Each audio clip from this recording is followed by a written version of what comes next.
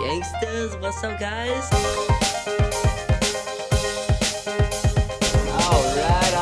All right. That's what she said. Blue, you're my boy! I'm funny how? I'm funny like I'm a clown like usual. I am not in danger, Skylar. I am the danger. I am the one who knocks. Truth is, I am Iron Man.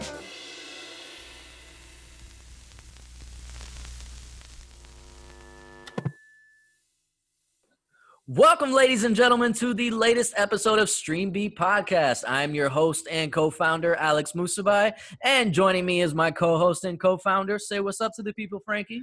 What is going on, people? Excited to talk WandaVision with these very special people in our lives. Yes, we have some very, very special guests here. Joining us from the Miami Heat Beat Podcast, we have Miss Tiffany Meeks. Hey, what's up? Fuck them shows. Fuck them shows, fuck them numbers, fuck your magic, Marvel. We're going to get into all that. I'm so happy that Tiffany's here because I already know that her and I are coming into this with similar viewpoints. And joining us as well is one of my good friends from out all of time. I don't know why I went there. We went super personal, but it's my boy, Christian Hernandez, Mr. I Can Be Your Hero. Why do I always fuck up your Twitter handle? I don't know if you've gotten it Drip. right one time, but I don't think I've ever gotten it right.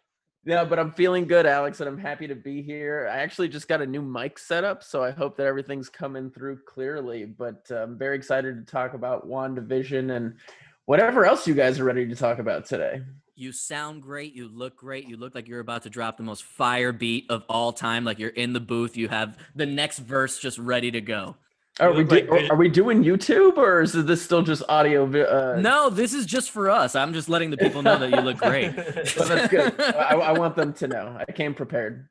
He's got the swagger of Vision with the chain. He's got the Go on. swagger of Vision with the chain. And that's a great place to start. You want to know why, Frankie? And I'm going to hit you with this because I've been waiting to say this to you all day.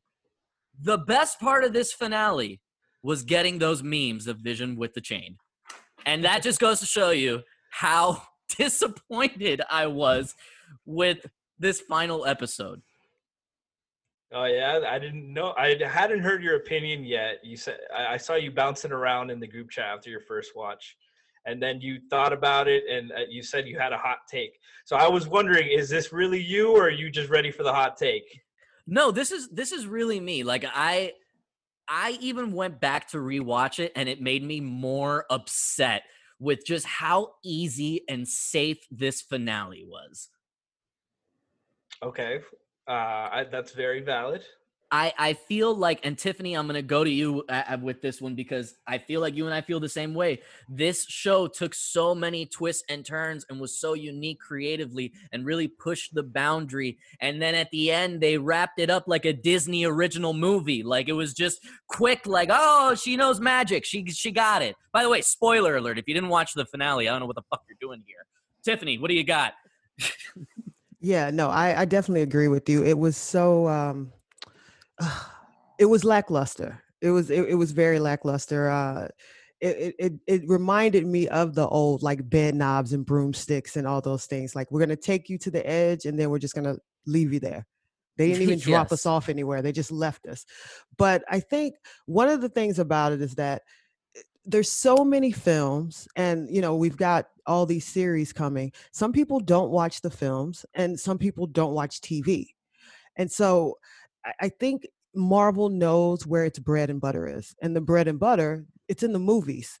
So they gave us just a taste as to what could possibly be coming when it comes to the Scarlet Witch and all these things. But like, they're not going to like play their hand and say, okay, all you Doctor Strange people, you must watch this show.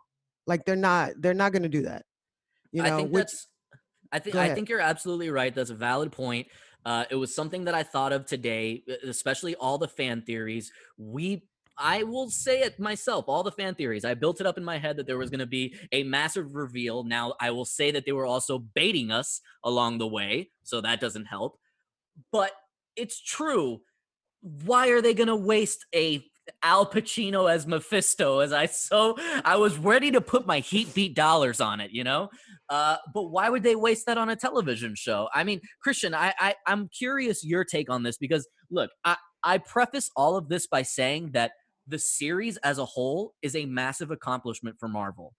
They should be celebrating what they've accomplished because it has far exceeded anybody's expectations.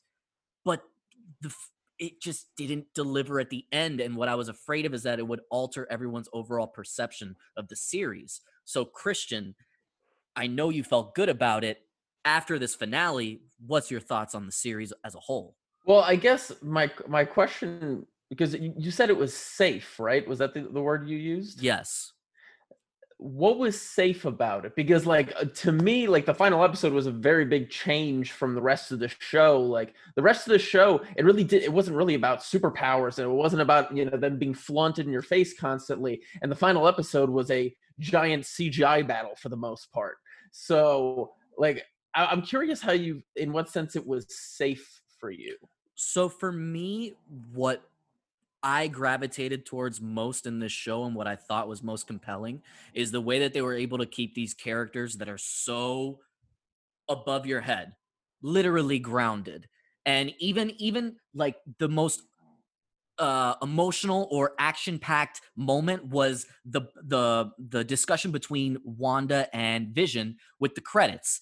It's nothing massive in the sense of Marvel, but the context of it and what they're delivering to you is so honest and grounded in it. Like for me, I felt that this finale could have almost been 2 episodes. Where was the struggle of Wanda having to say goodbye to her children? I understand that she had accepted it, but this is a show that has been so about her grief and showing it in a human way. What's not more tragic than having to say goodbye to your children and family? And it felt almost like they put it in a microwave and I got it in a quick instant. I'm assuming you're talking about like the very end where you hear Yes. her son calling out and then she disappears, right? No, I'm talking about. Yeah, he's talking about like when they disappear.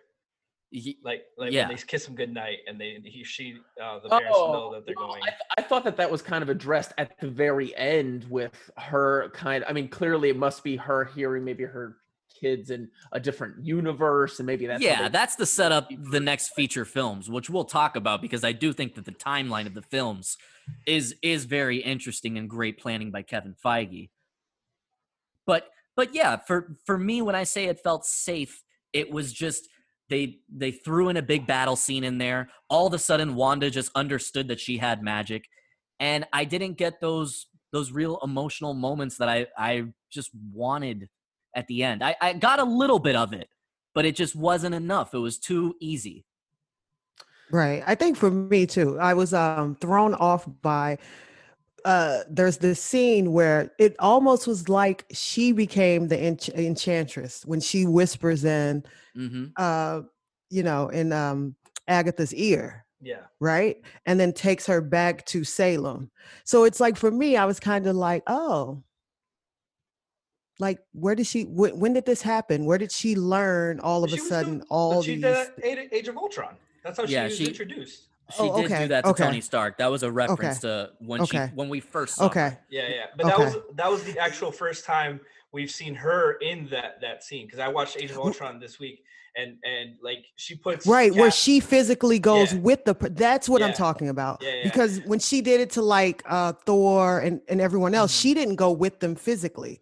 Right. This time she physically went back to Salem with her. So I was just a little bit confused as to the learning curve and like how fat, but obviously also it's kind of like there are just going to be things that aren't going to be explained in 45 minutes. Yeah. So you got to put a button on it somewhere. Absolutely. So some things do have to like fall to the side.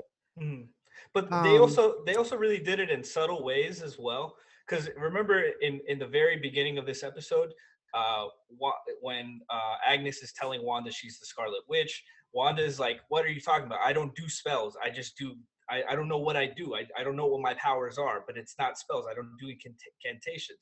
And Agatha explains that that's the power of the Scarlet Witch. She doesn't need to do spells. She doesn't need to do that. And there's little subtle things where Agatha will do a trick and Wanda will just watch it and learn it, and that's her powers and her abilities. That's how they set it up. They don't say it like outright, but I did notice there are little things like, for example, when Agatha, the scene where Agatha is in the crowd and she just like claps and disappears, Wanda ends up doing that later. The runes, another thing where she just does that. So there's little subtle hints at that she's able to like learn quickly and like almost mirror image it and copy the same abilities. But definitely they could have done a better job explaining that. Agatha, like some little exposition from Agatha would have been great, like something subtle like that. But those are things like those. I feel like for the overall point of the episode, I don't think that like kills the episode. As far as like some people think, like the one absolute big thing that I hated was the Ralph Boner thing. I mean, Yeah, that was what weird. the hell? I think that was Marvel kind of telling people like, we're not going to give you layups in terms of just predicting what's going to happen.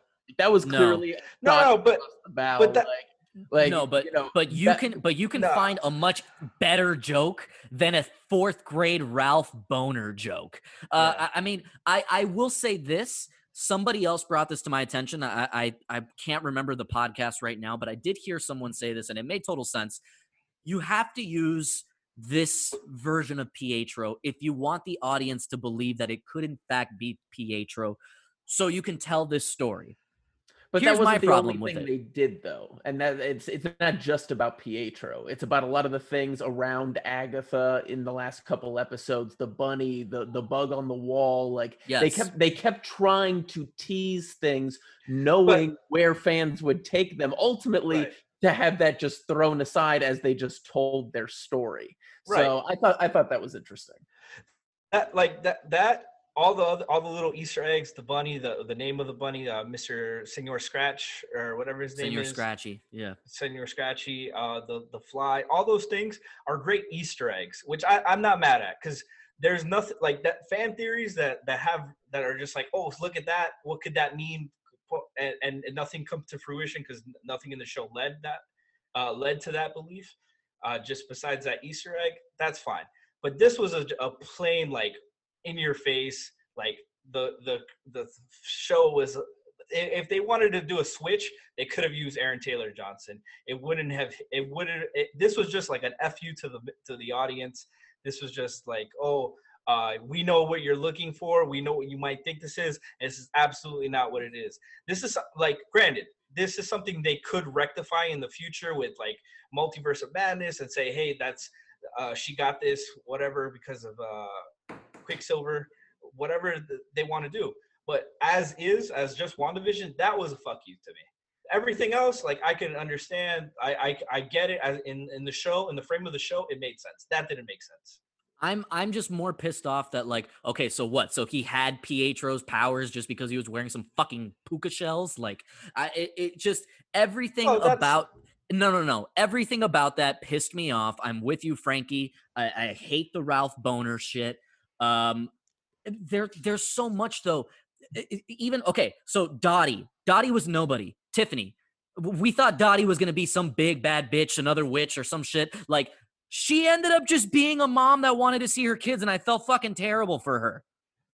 Yeah, well, I mean, that was part of them leading us astray. Like that was the misdirection. And those are the, and it's like, I was like pissed off because I was like, oh, so Dottie's just sad. But then it's like, it gave me a little bit like, okay, I see, they got me. Because the whole time in my mind, I was waiting for Dottie to like show up and be like, gotcha.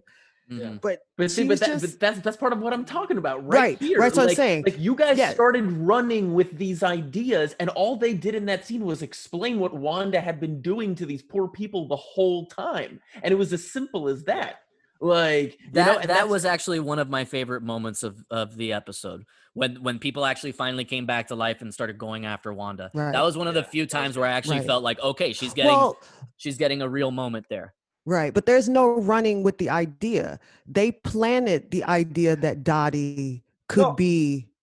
Well, who planned it? Who planned it? No, the show. Agatha. Yeah, but I'm saying, I'm it really speaking was Agatha all along, which is what I'm pissed off about. Right. But I'm saying, as far as the writers go, they planned it. That was part of the misdirection of the show. Where do you we're think gonna that started, though? Do you think it was in the scene where Jimmy was speaking through the void and Wanda heard it, and you guys thought that maybe she was manipulating Wanda? Like, how did that? Because I'm trying to figure out how you guys got to Dottie possibly being involved. There was a point when she was first introduced that Agatha very clearly said, Dottie runs everything here.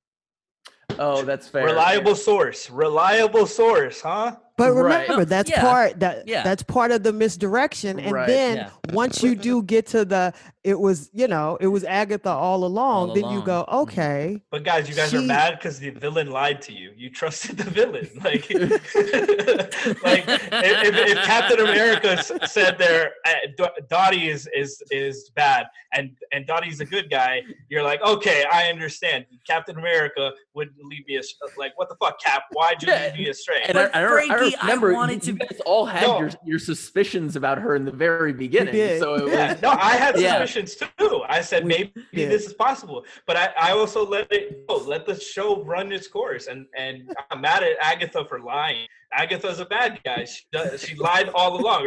Are you saying the whole show, the whole first 4 episodes? I'm gonna turn the song on right now. I need it playing in the background. I don't know if we have clearance to play that. He's just here to listen to it. No, but like you can't be mad at Agatha for lying. She did. That's what her whole gimmick was when it was sitcom life. She was lying. I mean, that's fair, but Frankie, I'm still upset. I wanted to be right or surprised about something. There was no surprise. There was no surprise. Look, okay, you're gonna set up this whole and we see Christian just going ham right now, listening to Agatha all along. You're setting up this whole thing that it could possibly be an aerospace engineer. And then you reveal the aero, and then no. Hold on. You reveal the aerospace engineer, and then you go into the next episode with people still wondering, did they reveal the aerospace engineer? Was that it? Like, they didn't even, it was so nothing that nobody even realized it happened. Okay? You're doing all of these things, and there's no payoff at the end. Moose, you casted the aerospace engineer. They mentioned a throwaway comment. You casted it. You gave him a movie franchise. It was supposed to be John Krasinski. They did it off this episode. That's nothing on the show. That is you who messed up and went wild with this theory. Don't blame Kevin Feige for that shit. I am writing Kevin Feige a very strongly worded letter. Karen Musabai over here, upset because aerospace engineer wasn't 42-year-old John Krasinski, who they want to lead a movie franchise for the next 12 years. I don't think it's going to be Krasinski, by the way. That we'll talk about that another day. Whenever they we'll save that. We'll save that. I don't think it's going to be Krasinski. I think he's too old. Okay, so.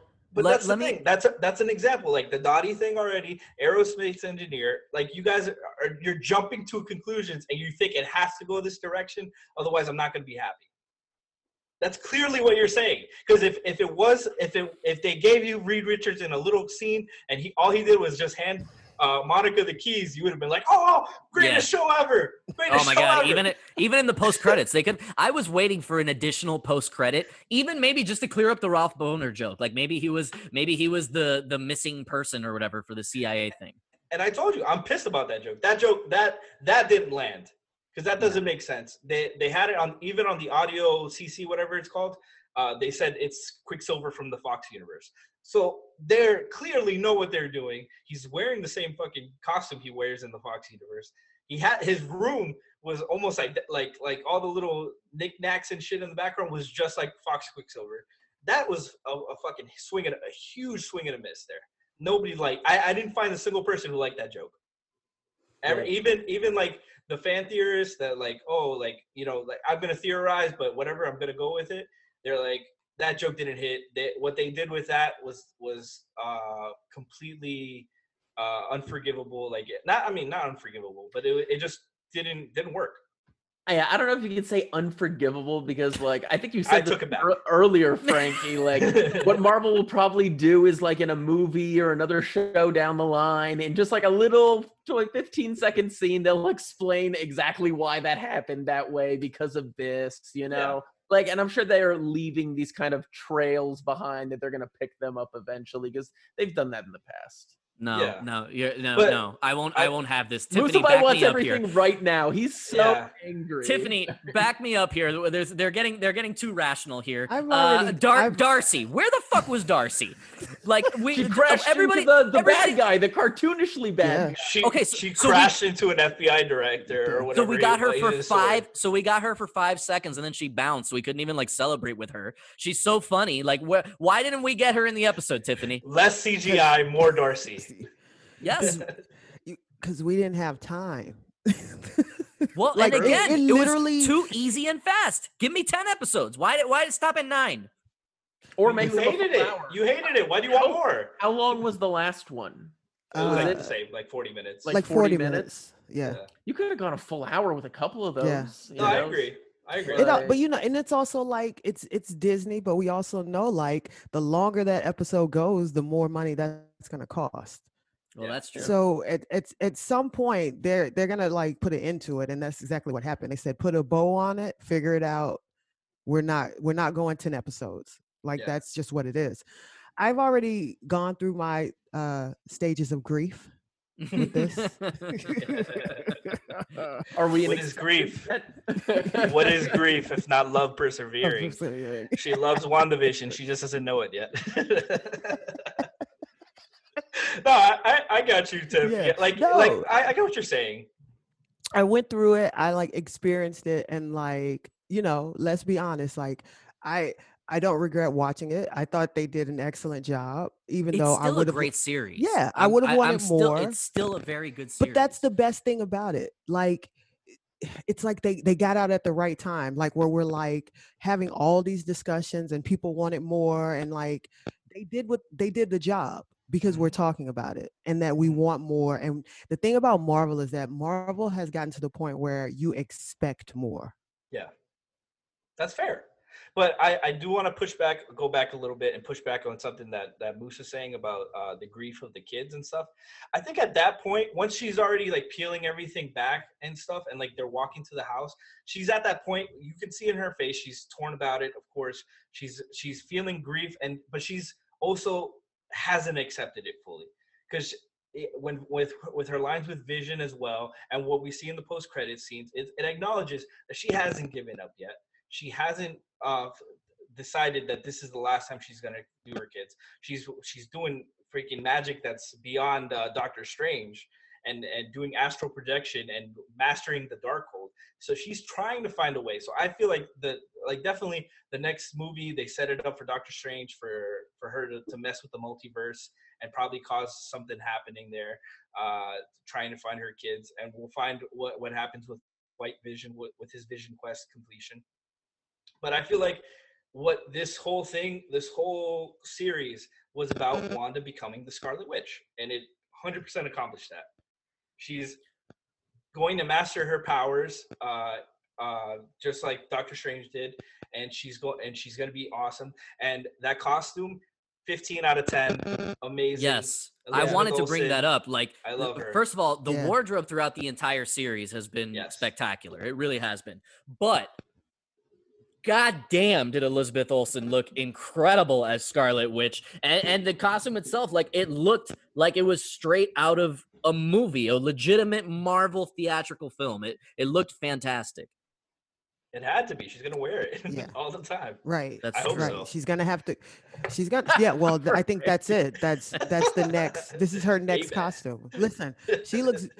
This is how she should just look going to the store. Absolutely. I will hand her because- a gallon of milk with that any day. Because regular Wanda, I'm just like, Yeah. Did you guys notice the little accents of her on there of the blue and the Mhm. purple from Agnes? So I saw somebody point this out that when Agnes stole the witch's powers in Salem, her costume became Yep. purple and blue. So now Yep. when Wanda took Agnes's powers, she's got the purple and the blue mixed in there. And I think that Mhm. looks great. It's such a nice tone and visually Right. appealing. That's a great And- touch. and the thing I wanted to think about was, think about it this way. All these things happened. Yeah, you liked it, you didn't like it, whatever. But Agnes is still alive. Yes. And Tiffany, I wrote that down as my favorite thing of this finale. If they were only going to give me one thing, I I'm thought it was the glad they Vision gave. memes. What happened? Well, actually, you know what? You You're got me changing there. That your was mind. it. You're You guys finding more can't favorite see this, things. but Musabai has a giant notepad that he just keeps angrily pointing at the screen. He has many notes that he's taken. Moose loved this finale. He's just making a scene, so good cop, bad cop. He's Skip Baylessing this thing. No right now. way. He This is Skip thing- Bayless. Tiffany, the- I trust Tiffany's judgment. I trust Tiffany's honest, and I completely let Tiffany have her feelings because they're valid. Moose, I think Moose is full of shit. No, I did not like the finale. I'm being serious. Now, I still like the series as a whole, but going back to what Tiffany said, yes, we want more Catherine Hahn. So I'm glad they didn't kill her off. They put her in the perfect place.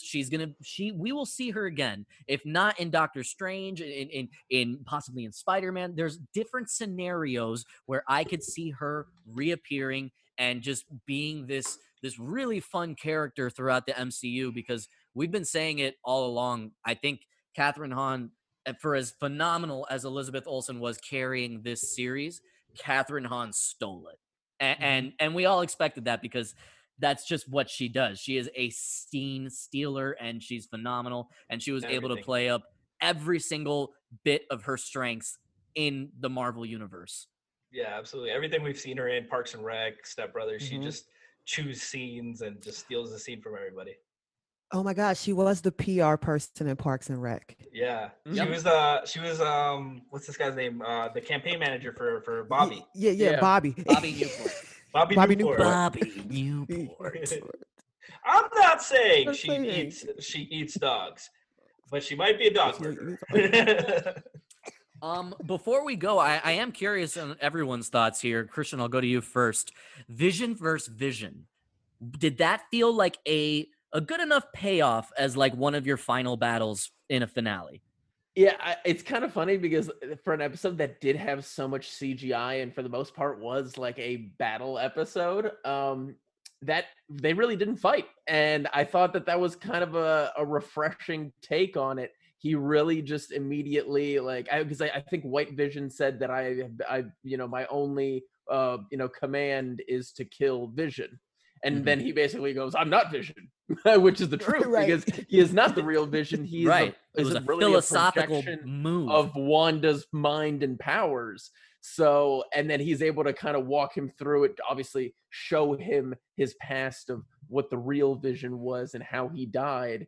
And, and we all saw how it ended. And I think he's obviously setting off to do some soul searching in terms of who he's going to be moving forward, knowing the full context now and essentially being unlocked, it seems, which is wild too, because I guess Wanda's vision was a creation of Wanda, but still had the powers that the real Vision seemed to have, which makes you also wonder as to how far Wanda's powers go and what's going to happen when she starts to lose. I mean, we assume that she's going to lose control of her powers in some form. They refer to her magic as being chaos magic. That was one of the things that Agatha, I was about to call her Catherine Hahn. That was one of the things that she said, during the big scene where she called her the Scarlet Witch. And chaos has a definition in physics, and it actually refers to the base elements, during the creation of the universe. And so I would imagine we have the Eternals coming soon. I would imagine that Wanda's losing control of that power will somehow bridge us into this part of the MCU that has been completely untouched to this point. And so I think we're all curious how that's going to kind of jump into that. But I'm actually very happy where this ended all together. I know that you guys wanted a little bit more, but I thought they wrapped up the story real nice, and they left us a few things to kind of obviously look at moving forward that I think are taking us in a pretty clear direction, even though we didn't get the big Mephisto reveal or Reed Richards, They so missed a golden opportunity. Al Pacino as Mephisto. How is that? It's just so perfect. But again, to Tiffany's point, you're going to use it up on a TV show. I mean, I would, but I understand, But you made the point of why earlier in an earlier episode why Doctor Strange wouldn't be used as a cameo to the film rights. It'll be expensive. That's true. they're gonna use that much money to bring Al Pacino for a 5-second cameo or whatever. Come on, bro. They got the money for it, man. It's fucking Disney. They Let's be could've. real for They a could have. second. It would have been cool. It would have been cool if they did that. But who's to say Al Pacino wants to do these movies? He's on that Scorsese gang Wasn't he in that elderly Dunkin' Donuts commercial? Did you guys all see that Dunkin' Donuts commercial where they're all dancing around and Al Pacino has like this crazy goatee? He'll do. I'm pretty sure he'll do whatever at this point, Frankie. Like let's be real. As long as the check clears. What about you, Tiff? What did you think about the Vision versus Vision fight? No, I liked it. Because I also kind of felt like you've already got a major battle going on, so you don't want to take from what's happening between Wanda and Agatha. Mhm. Yeah. Like, because to me, you're pulling focus from them, and they should be the main focus of the final scene. And it was also just kind of like it started to put the bow on it, where they both had that meeting of the minds, and they both figured out, I am who I am, you are who you are, and it's definite, you are who you are. And he left it as to, now what are you going to do with this? Mm-hmm. Right. You know, so like Christian was saying, that left the door open also for us to see, you know, this version of Vision come back in some form or another. And we've got how many movies coming? At some point, I do believe he'll be showing up again. So absolutely, it was sweet. I thought it was just kind of like, because it also just kind of said, it was also kind of, I guess, like kind of the trauma of fighting yourself. Mm-hmm. Basically is what it was. They, you know, I'm fighting myself, you know, for like this essence of freedom to be who I want to be. Mm-hmm. Because basically Vision, White Vision was just under the control of Sword. He didn't, he didn't know who he was. He didn't have a pulse of any type of humanity until, baby Vision shared it with him. It was almost like a rebirth. I like that so much better. Vision. And I love the line. I'm sorry to cut you off, but I love when he's like, "Are you familiar with the theory of Theseus?" And he goes, "Naturally." Naturally. I was like, but "You guys are such dicks." But explain it to me, just to make sure that we're both thinking the same thing. Yeah. So good. Frankie, so I'm gonna throw this to you. Wait, can I answer the Vision question? Yeah. Oh, go.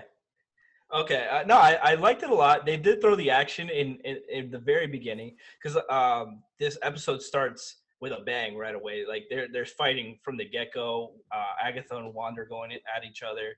I love the scene in the very beginning where Wanda throws the car at Agatha, and you see Agatha's boots under there, like the Wizard of Oz reference. Yes. Yeah. Did you also notice that when she threw the car at her, they cut away so you don't actually see the Buick and hitting her, because advertising dollar would not have that. Heady play. And then you see White Vision trying to crush Wanda's head. That was terrifying. We all knew she was gonna be safe, but that was terrifying. And then Vision throwing White Vision into the Winnebago, blowing it up. That was cool. I like they got plenty of shots in. There was a lot of phasing in and out, a lot of good action. But like Tiff said, the main event fight was Wanda and Agnes. And if you keep going with that, you're like, okay, what's going on? And in the most Vision way possible, Vision used his head. Mm-hmm. This is exactly, Vision had a monologue with freaking Ultron at the end of Age of Ultron. Of course he's going to have a Vision is going to talk to Vision about it. It was great. I liked it. I thought it was really creative. I like it, and it was true to his character. Mm-hmm. Yeah. So I'm more or less with you guys. Like, I liked Vision versus Vision, and I loved the way that he did like that mind trick on him to kind of like a philosophical battle. Here's the part about it that I don't like, though. I think we were all expecting finality with Vision in this series, And what I mean by that is, like, okay, Wanda brought him back, but if this world can't exist and he's going to go away, then this is like our goodbye to Vision. This felt like another one of those like kind of gimmicky ways to be like, nah, we're just going to keep the Vision thing going for a while. And I understand that this is comic books and there's storylines that have this and all that, but part of it is like, well, you're not going to do that with Scarlet Witch. Like, there are certain finality character moments that I think are pivotal to the overall story that the MCU has been building. And I think Vision's death is one of them. But this is all you've seen in this series. White Vision is very much not Vision yet. He's parts of the old Vision that still has to discover himself. So like this is the whole Vision quest where his journey isn't over. Are we pitching that to Disney? Because no, that's Vision not Quest. bad. Vision Quest is literally the comic title of what that part of this is based off of. That like when he goes into White Vision and he becomes like Vision. When he becomes Vision, Vision. He has to like learn himself. In the comics, there's a panel where he goes up to his to Wanda and the boys, and she's like, "I'm not your father. I'm not your mother's not my wife. I'm gonna destroy you guys or whatever." Yeah, so like he is very much not himself, and he has to later become the Vision. This is exactly what happens in the comics. Why are we mad that this is what happens in the comics now, Moose? Your freaking anger is very pick and choosy here, and I'm getting confused. Is it I Uchi wanted Wally what I Wally, wanted, or is it and I one want Mike? it now. Jesus, Moose, are you an only child? I'm getting these vibes from you. Or Nah, there's definitely an age gap. There's definitely an age gap. There was an age gap, yeah. Are you the youngest? I am the youngest. By 6 here we years. go. I want it now. You heard it here first. I want it what I want, and I want it now. Kevin Feige, don't fucking do this again. With that being said, though, had this been a binge, and we don't have the week to week of us like talking it all up and all that, I'm sure I would have different feelings on this finale. And I still applaud the series as a whole. Don't get it twisted. What Marvel did, especially with their first Disney Plus series, it is a massive accomplishment. This far exceeded anybody's expectations. It was the #1 show globally. That is a fact. That is something remarkable. They absolutely proved that they can do this with their side characters and really, really build it out. Yeah, I mean, like I said before, it definitely wrapped up Wanda's journey as becoming Scarlet Witch, and we got from that point, and we still have more. Like, I don't think we ever wanted to get to a point where this is a series finale and we don't want these characters anymore. These were characters when this show was pitched and was announced. How many people did you see? Who gives a shit? Nobody likes these characters. I don't know anything about them. I don't care about these two characters. Oh, Wanda was so selfish she couldn't sacrifice her walking vibrator. Like that. These were the takes we saw on Twitter and everywhere, that they didn't care. Now we care. This show did its job. It made these two characters way more likable, way more important. It reintroduced Jimmy Woo and made him awesome, made him lovable. Darcy was lovable as always. And Monica Rambeau. I was going to say, Monica Rambeau, they successfully backdoor introduced a new superhero. Which is not easy to do. And it was to round of applause. Like, she's going to make me watch Captain Marvel too. And I have zero interest in Captain Marvel. Well, she's going to be in Secret Invasion first with Nick Fury. So that I'm excited for that. Sam Jackson and Nick Fury and Monica Rambeau fighting Skrulls and the Kree and all that. That's going to be awesome. That was one of the shows I was like, but now I'm fully in on that show. But yeah, it's like that. And of course, Agatha was a great villain, even though most of us thought it was going to be a bigger bad.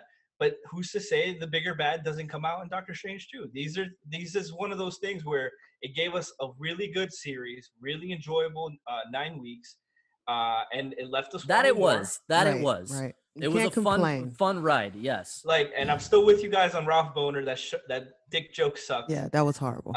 Phrasing.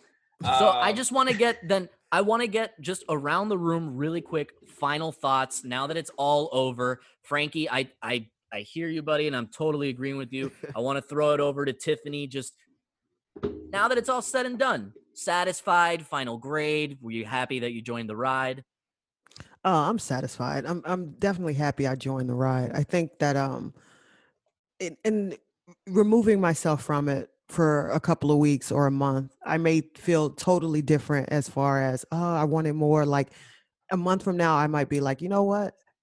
That was it. That was the perfect amount of information that they shared, that they gave, the acting, the cast, the crew, everything. I wasn't disappointed in the writing because that happens too. It falls flat, and they just try to save it with some A boner joke. CGI and a boner joke. Exactly. So I you know what? I think, for this being like their first Disney Plus like big reveal, it was incredible. Yeah. Christian, your final thoughts on WandaVision? Yeah, I honestly, I loved it. I thought the ending, I did have my issues with the ending too. I thought that they could have kept going, deeper into the story and just the direct conflict without getting so cartoony about the battle. But I thought like the way that especially the first 4 to 5 episodes were executed was just perfect, especially having known everything that we learned throughout the show. Like, I want to go back and watch the show again, having known all of that. I really Right. thought, like, I think it's a little something special when you're expecting something going in and you get something totally different to the point that you're not even sure if you like it. But, you see it all the way through and it rewards you at the end. And ultimately, I get that Marvel's been doing this a lot lately, but the story was about Wanda dealing with her loss and figuring out how she did what she did. And the story did take you there. Now it's very curious to see where Wanda goes from here, where White Vision goes from here. But I'm obviously very excited, and then like you guys were saying, the introduction of Photon, a whole new hero. Like, they did a lot with this limited series, and I'm very excited for I wasn't that excited for like Falcon and the Winter Soldier, but I'm pumped now because now I feel like they got my expectations sky high.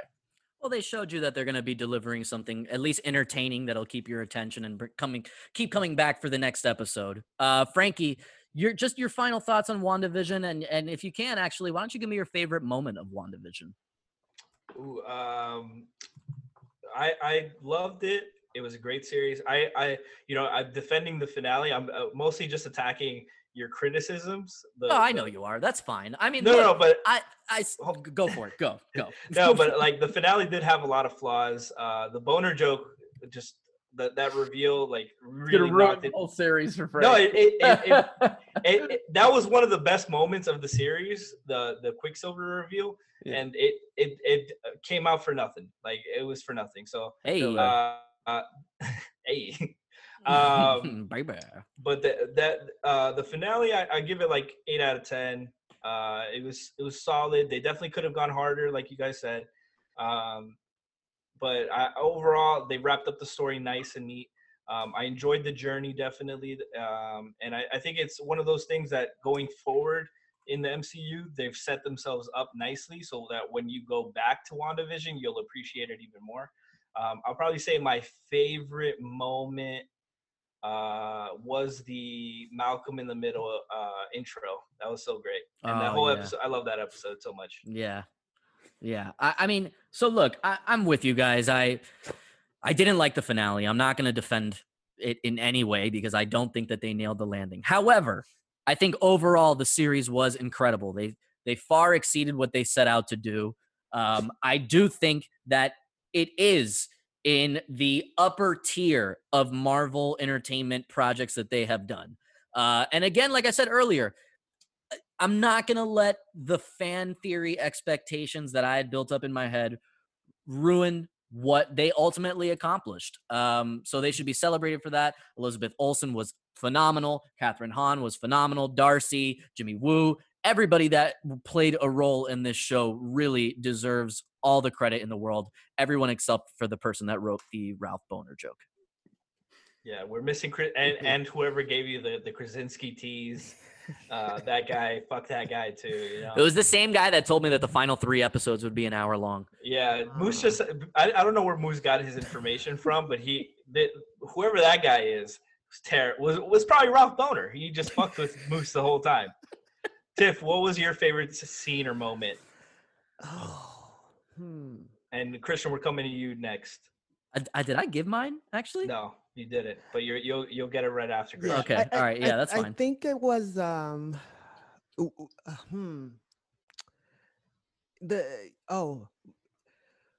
it was the span of the pregnancy and then the delivery.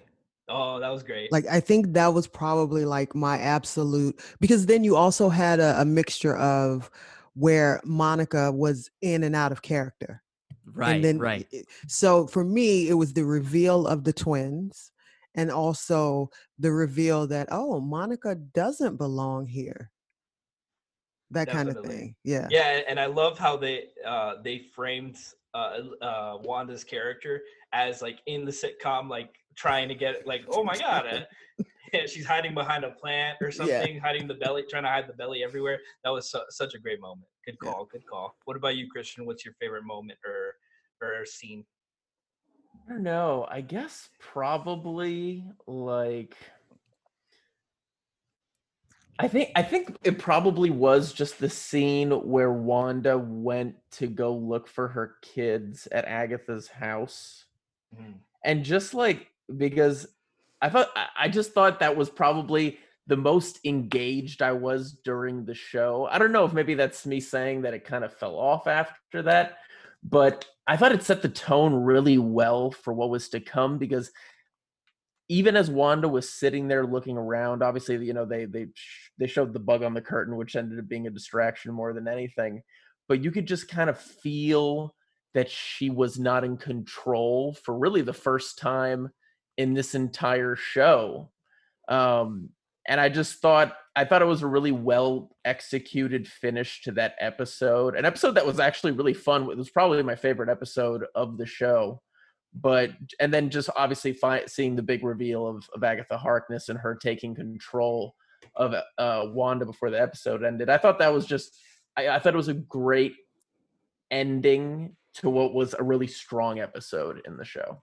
And you got the Agatha all along right after that. Exactly. And the song, which is still with me in my playlist to this day. Like, Christian's been listening to it over and over while Moose talks. Go ahead, Moose. Get your scene or moment in. Well, so I think I mentioned it earlier, the scene where they start having the argument over the credits. For me, that was by far, for me personally, the most impactful moment of the series. And then I also have to just give my love to all of the intros of like the sitcom intros. Like they were just, it was my favorite. The like commercials too. Yeah. The commercials were great. Those little things, those little sitcom moments that were just so unique and so unexpected going into the series. Like for me, that was just really like one of those artistic things that really set it apart from everything else. Moose is also mad at Thanos because the commercials weren't about the Infinity Stones. Oh my God, that's another theory!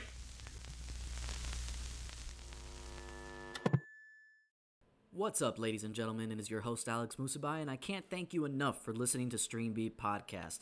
And I'm really excited to tee up this next segment. Now, unfortunately, Frankie was not able to join us for the interview, but I had the pleasure of spending some time with senior entertainment reporter for TheObserver.com, Brandon Katz, and he was incredibly gracious with his time. We were able to talk about Marvel projects, just the overall distribution landscape of the film industry moving forward, and I was able to just pick his brain on a bunch of different topics, and he was phenomenal. So I can't wait for you guys to hear this interview with Brandon Katz.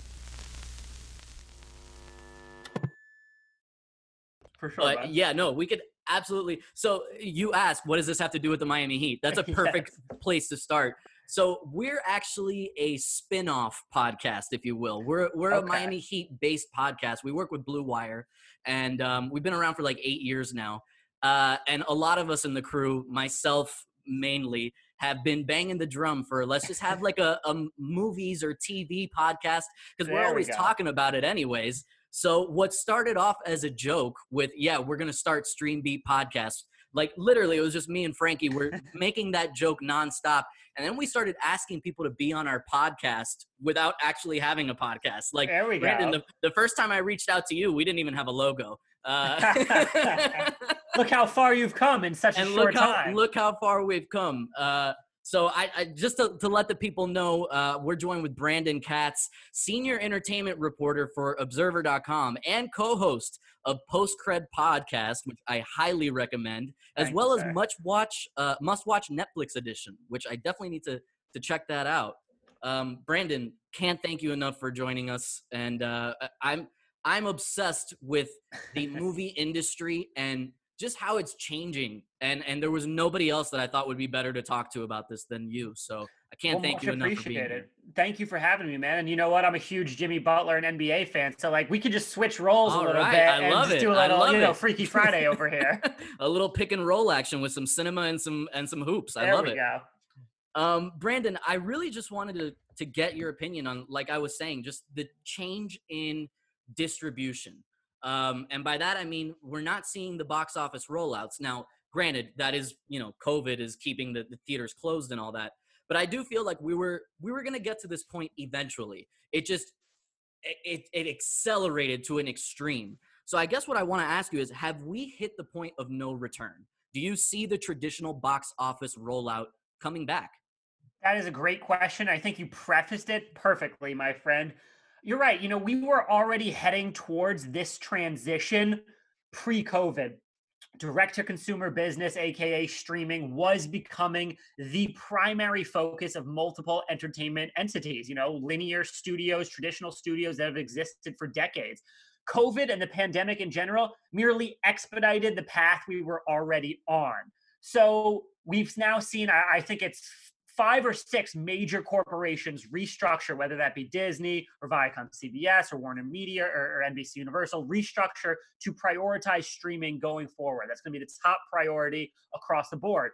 But is the traditional theatrical box office rollout dead? No, I don't think movie theaters in general will ever go extinct. I think they will take on less of a dominant factor in the overall movie distribution network than we're used to. I think everything that's a blockbuster, talking your Marvel, your DC movies, a Wonder Woman 1984, an Avengers Endgame, those are always going to be released first and foremost in theaters because that is how studios make the most of their money. It is extremely difficult, if not impossible still at this point, to turn a profit on a 200 million some odd blockbuster strictly through either like streaming or PVOD sales. But everything that isn't a high profile $100 million budgeted and upward movie, like Universal's been doing with their mid-budget comedies and rom-coms, I think that is what you'll see more so. Go to PVOD first, go to streaming, or, go on those really, really, really rescinded theatrical windows that are like 17 days, 25 days, what have you. So I don't think theaters will ever die, but I do think they will only be reserved moving forward for the biggest and brightest. Yeah, well, you brought up a couple of points that I wanted to get to. We'll start with just I noticed that each studio is almost trying to top the other one in terms of like, okay, Paramount Plus, so in 45 days, we'll give you this movie. Now, Disney, they have all the franchises. If you pay a little bit more, you can watch this now. Do you think we're going to get to a point where studios are going to come together to find a common ground in the sense of like, okay, we're going to have movies come out, and then in 30 days, it'll be at video on demand? Or are they all going to try and continue topping each other as they all build out their own platforms? I can tell that you are already a professional interviewer because these are just right off the bat extremely insightful questions that you don't always get. Phenomenal question, phenomenal kind of hypothetical to bring up. Obviously, everyone's doing their own thing right now. We got Universal at 17 days for movies that open under 50 million, and 31 days for movies that open over. We got Disney Plus, like you said, day and date PVOD. We've got Paramount Plus, 30 to 45 days. And we've got Warner Media right now rocking a day and date release for the 2021 theatrical slate. I think overall, long term, you'll probably see it shake out on average to Paramount's 30 to 45 day window. I think that's generally going to be what it is across the way.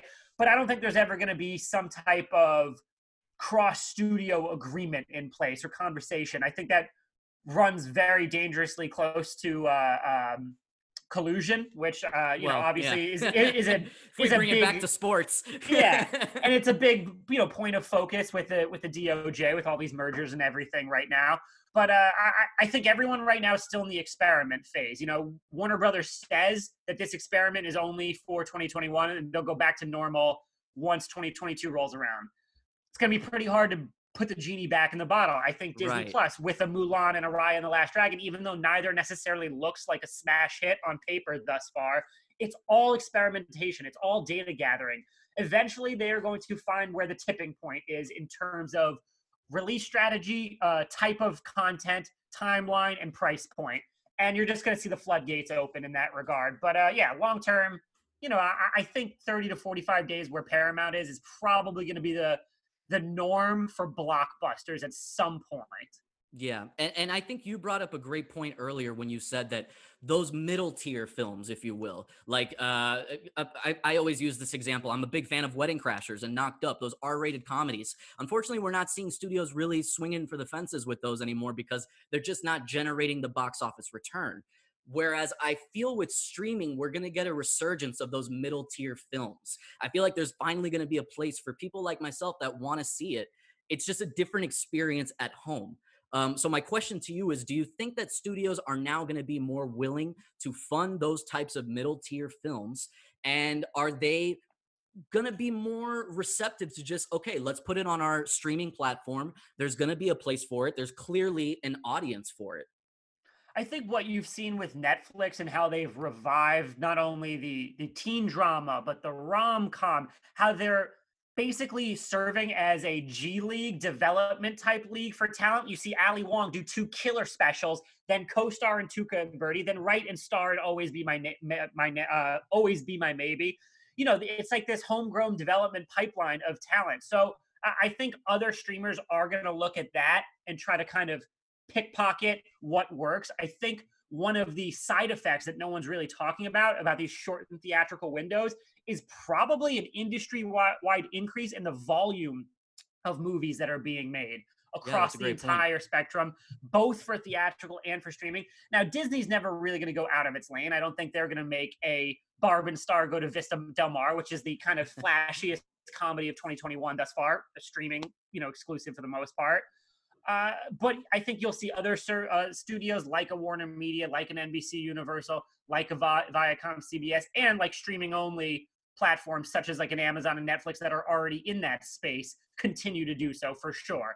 The restrictions of a theatrical release is, generally speaking, we need 4-quadrant mass appeal to try to generate as many ticket sales as possible. Whereas streaming and to a certain extent PVOD, not as much, is a more forgiving environment, which you can definitely take a few more risks, and the margins aren't as thin usually.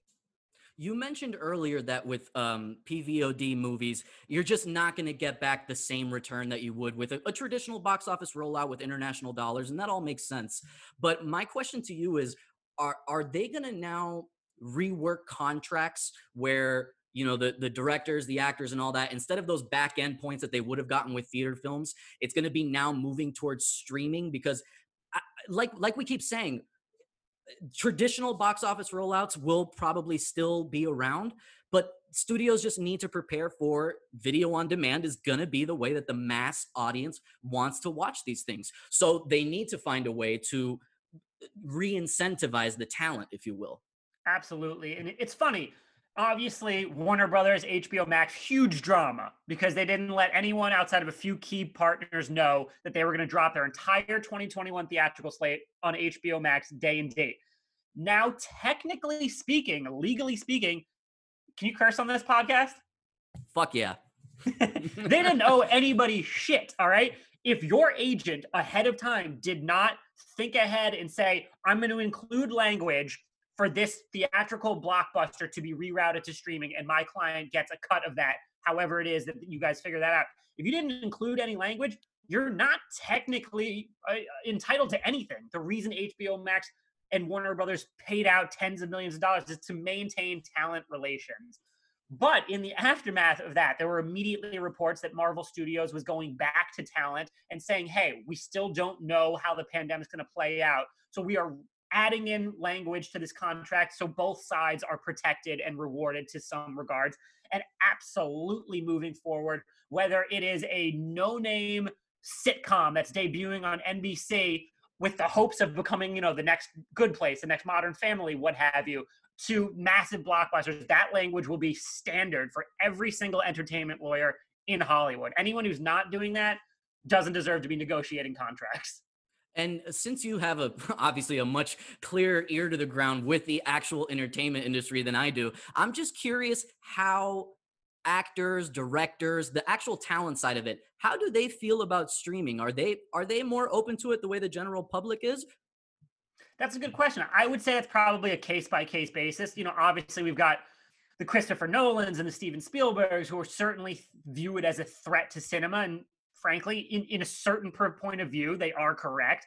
But I also think at the end of the day, a lot of talent, including someone like Martin Scorsese, who has said this before, listen, if they're going to give me the money to create my vision and to you have a very adorable dog, by the way. I can see it in the back. Oh, thank you.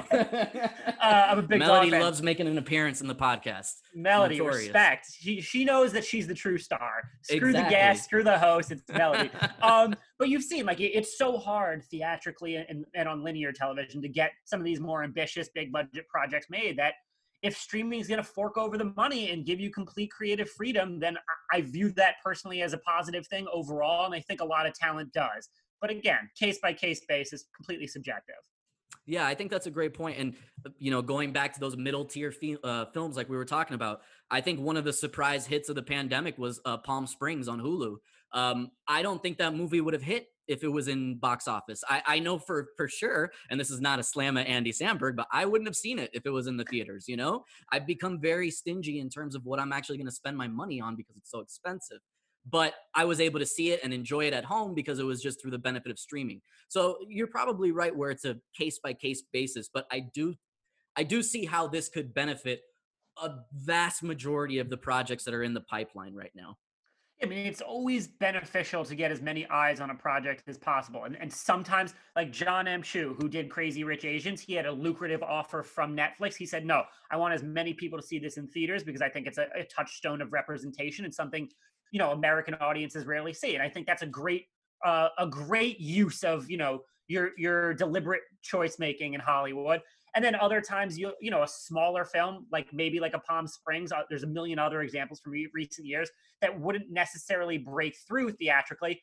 Suddenly 20 million, 30 million, 40 million people have access to it and it becomes a sleeper hit. So it is so interesting, the give and take when you're kind of deciding what part of the equation do I want to invest in? Yeah.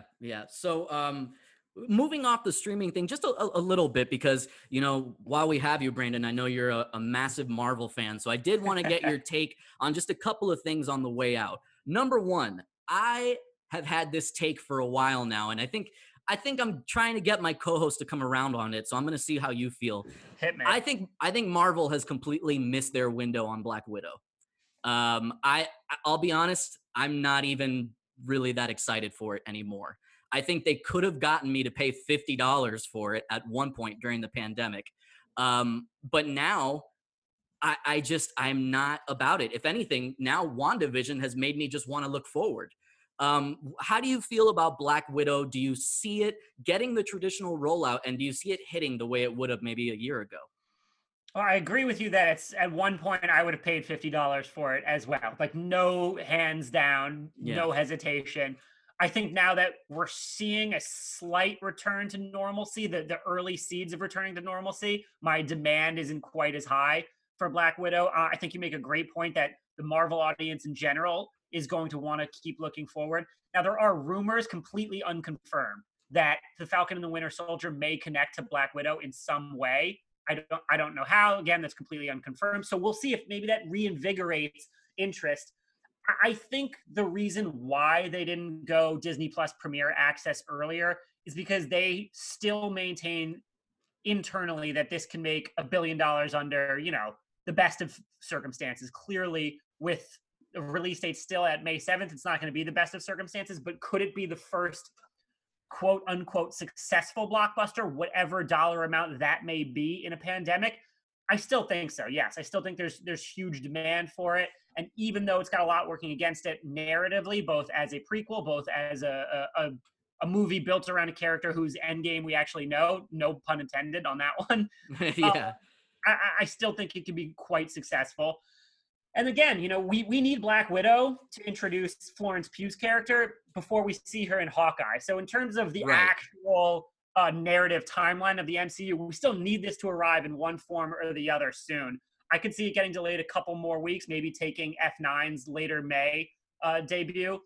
At some point, I think they have to consider, depending on foot traffic in theaters at that point, a day and date release, just like they did with Raya and the Last Dragon, and $30+ price point in Disney Plus Premier Access, something like that. So I'm going to throw a complete hypothetical to you, and please forgive me for being so pessimistic. It's just my nature. Let's say things don't work out this year in terms of people going back to the theater. And we know that Marvel is meticulous in the way that they plan things out, even in some cases up to a whole decade out. So the release of certain projects within a certain window is critical. Let's say we don't get back to the theaters.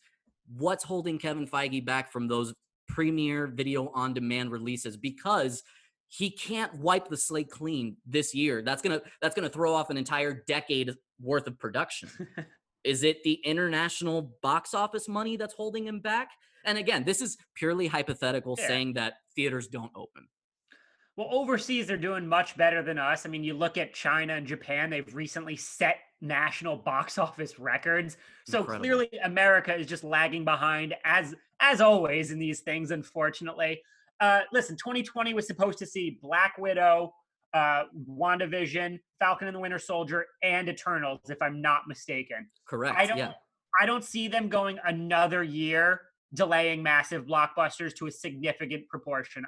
I think at worst, Black Widow will be delayed till midsummer-ish at worst. And if not, if the theatrical situation's still shitty, I very much expect him to just bite the bullet, be like, okay, day and date release, Disney Plus Premier Access, whatever theaters are opened in America, and a huge push overseas to try to recoup that lost revenue. Disney Plus, now with WandaVision leading directly into Falcon and Winter Soldier in 1 week, we're spinning real hard with Marvel. Yeah. It's up and running.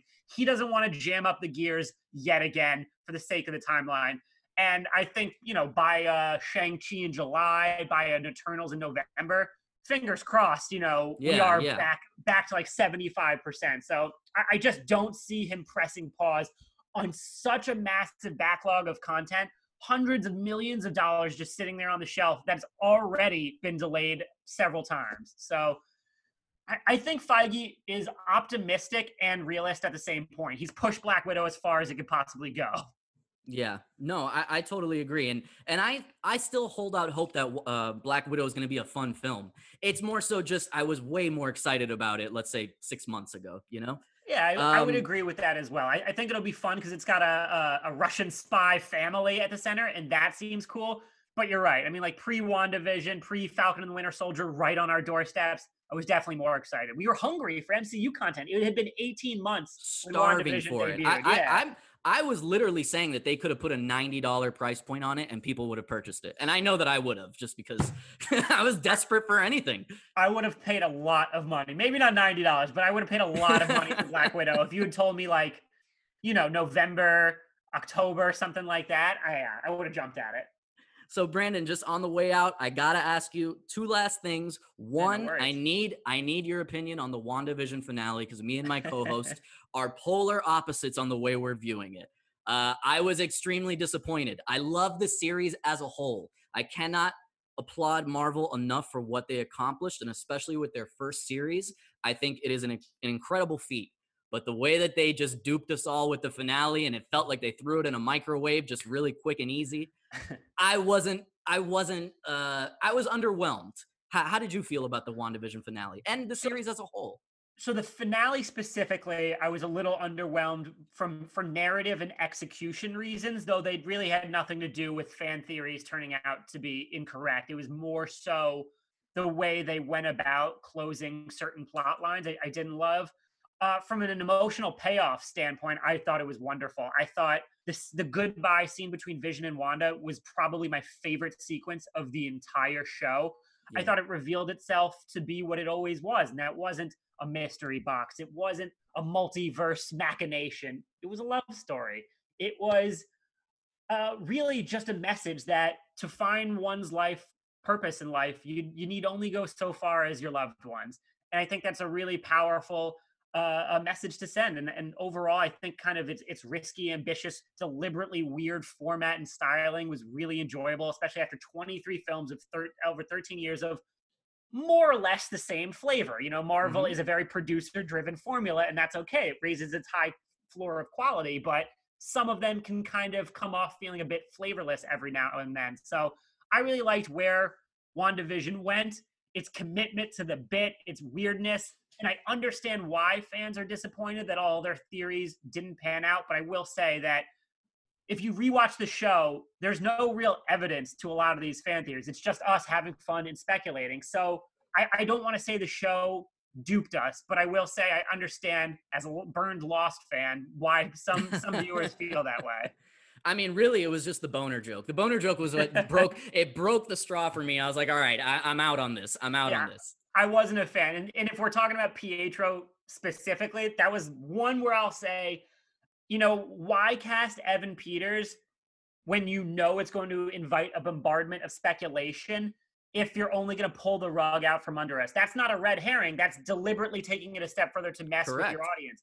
And because Wanda and him shared a very important conversation about their shared childhood trauma, I think this was episode 5, episode 6, their background, and it helped us kind of paint in where Wanda came from and why she is the way she is now, to then reveal that it's just some guy named Ralph Boner, I think undercuts the thematic potency of that mid-season story arc and really kind of undermines your own narrative intentions just for a silly joke and just to mess with the reviewers for messing's sake. So that one I didn't like. It was just remarkable to me because the writing was so great up until then and everything felt so grounded and so real. And then they threw in a boner joke. It was like, that's what I said. Like, it felt like they just threw it in the microwave, like really quick and easy. Like, but a boner joke, you know, of all the jokes. Of all the jokes. But with that being said, I mean, the performances all around, the series as a whole, like Marvel really pushed the boundaries with this. And I think they absolutely delivered. My last question for you is just what are you looking forward to this year in terms of movies, television? Is there anything that's high on your list that you're hopefully, if we're back in theaters, are looking for like an opening weekend type film? I'm really looking forward to Dune on the blockbuster front. You know, I actually am not a huge fan of the book. I know that's blasphemy because it's considered kind of this seminal sci-fi novel, but I am a just massive, unending fan of Denis Villeneuve, and I'm probably butchering that because it's a difficult name, so I apologize. Nobody can say the name, don't worry. It's tough. So I'm really excited for that. On the less blockbustery front, I'm really excited for A24's The Green Knight with Dev Patel. I'm really excited for Wes Anderson's The French Dispatch, you know, all movies that were delayed about a year, which has sucked. On TV, there's so much at all times. I really hope Netflix's live action Cowboy Bebop arrives this year. I saw you tweeting about that. Yeah. I'm really, really excited for that as a fan of the anime.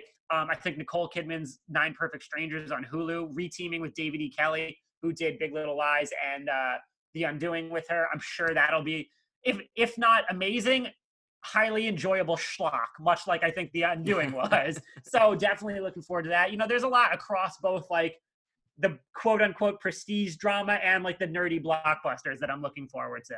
Yeah, absolutely. I mean, I think we're actually going to be in store for a really fruitful 2021. And that's mainly because, you know, we're so backlogged from everything from last year. So there's definitely things coming up. I mean, not even talking about Marvel's, you know, Shang-Chi and Spider-Man and all that. I think you're going to have a healthy dose of, you know, those middle tier films that we're talking about, TV, movies. I think there's going to be a lot for people to enjoy on multiple platforms and many more platforms to come, I'm sure.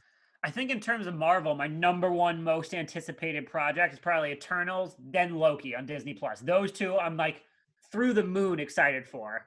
Yeah, no, and with rumors that there may be a second season of Loki, you know that's definitely going to deliver. And I would say look out for Kang the Conqueror, Jonathan Majors, to appear in Loki. Oh, all right. A little insider stuff there. I love it. That's what I would say.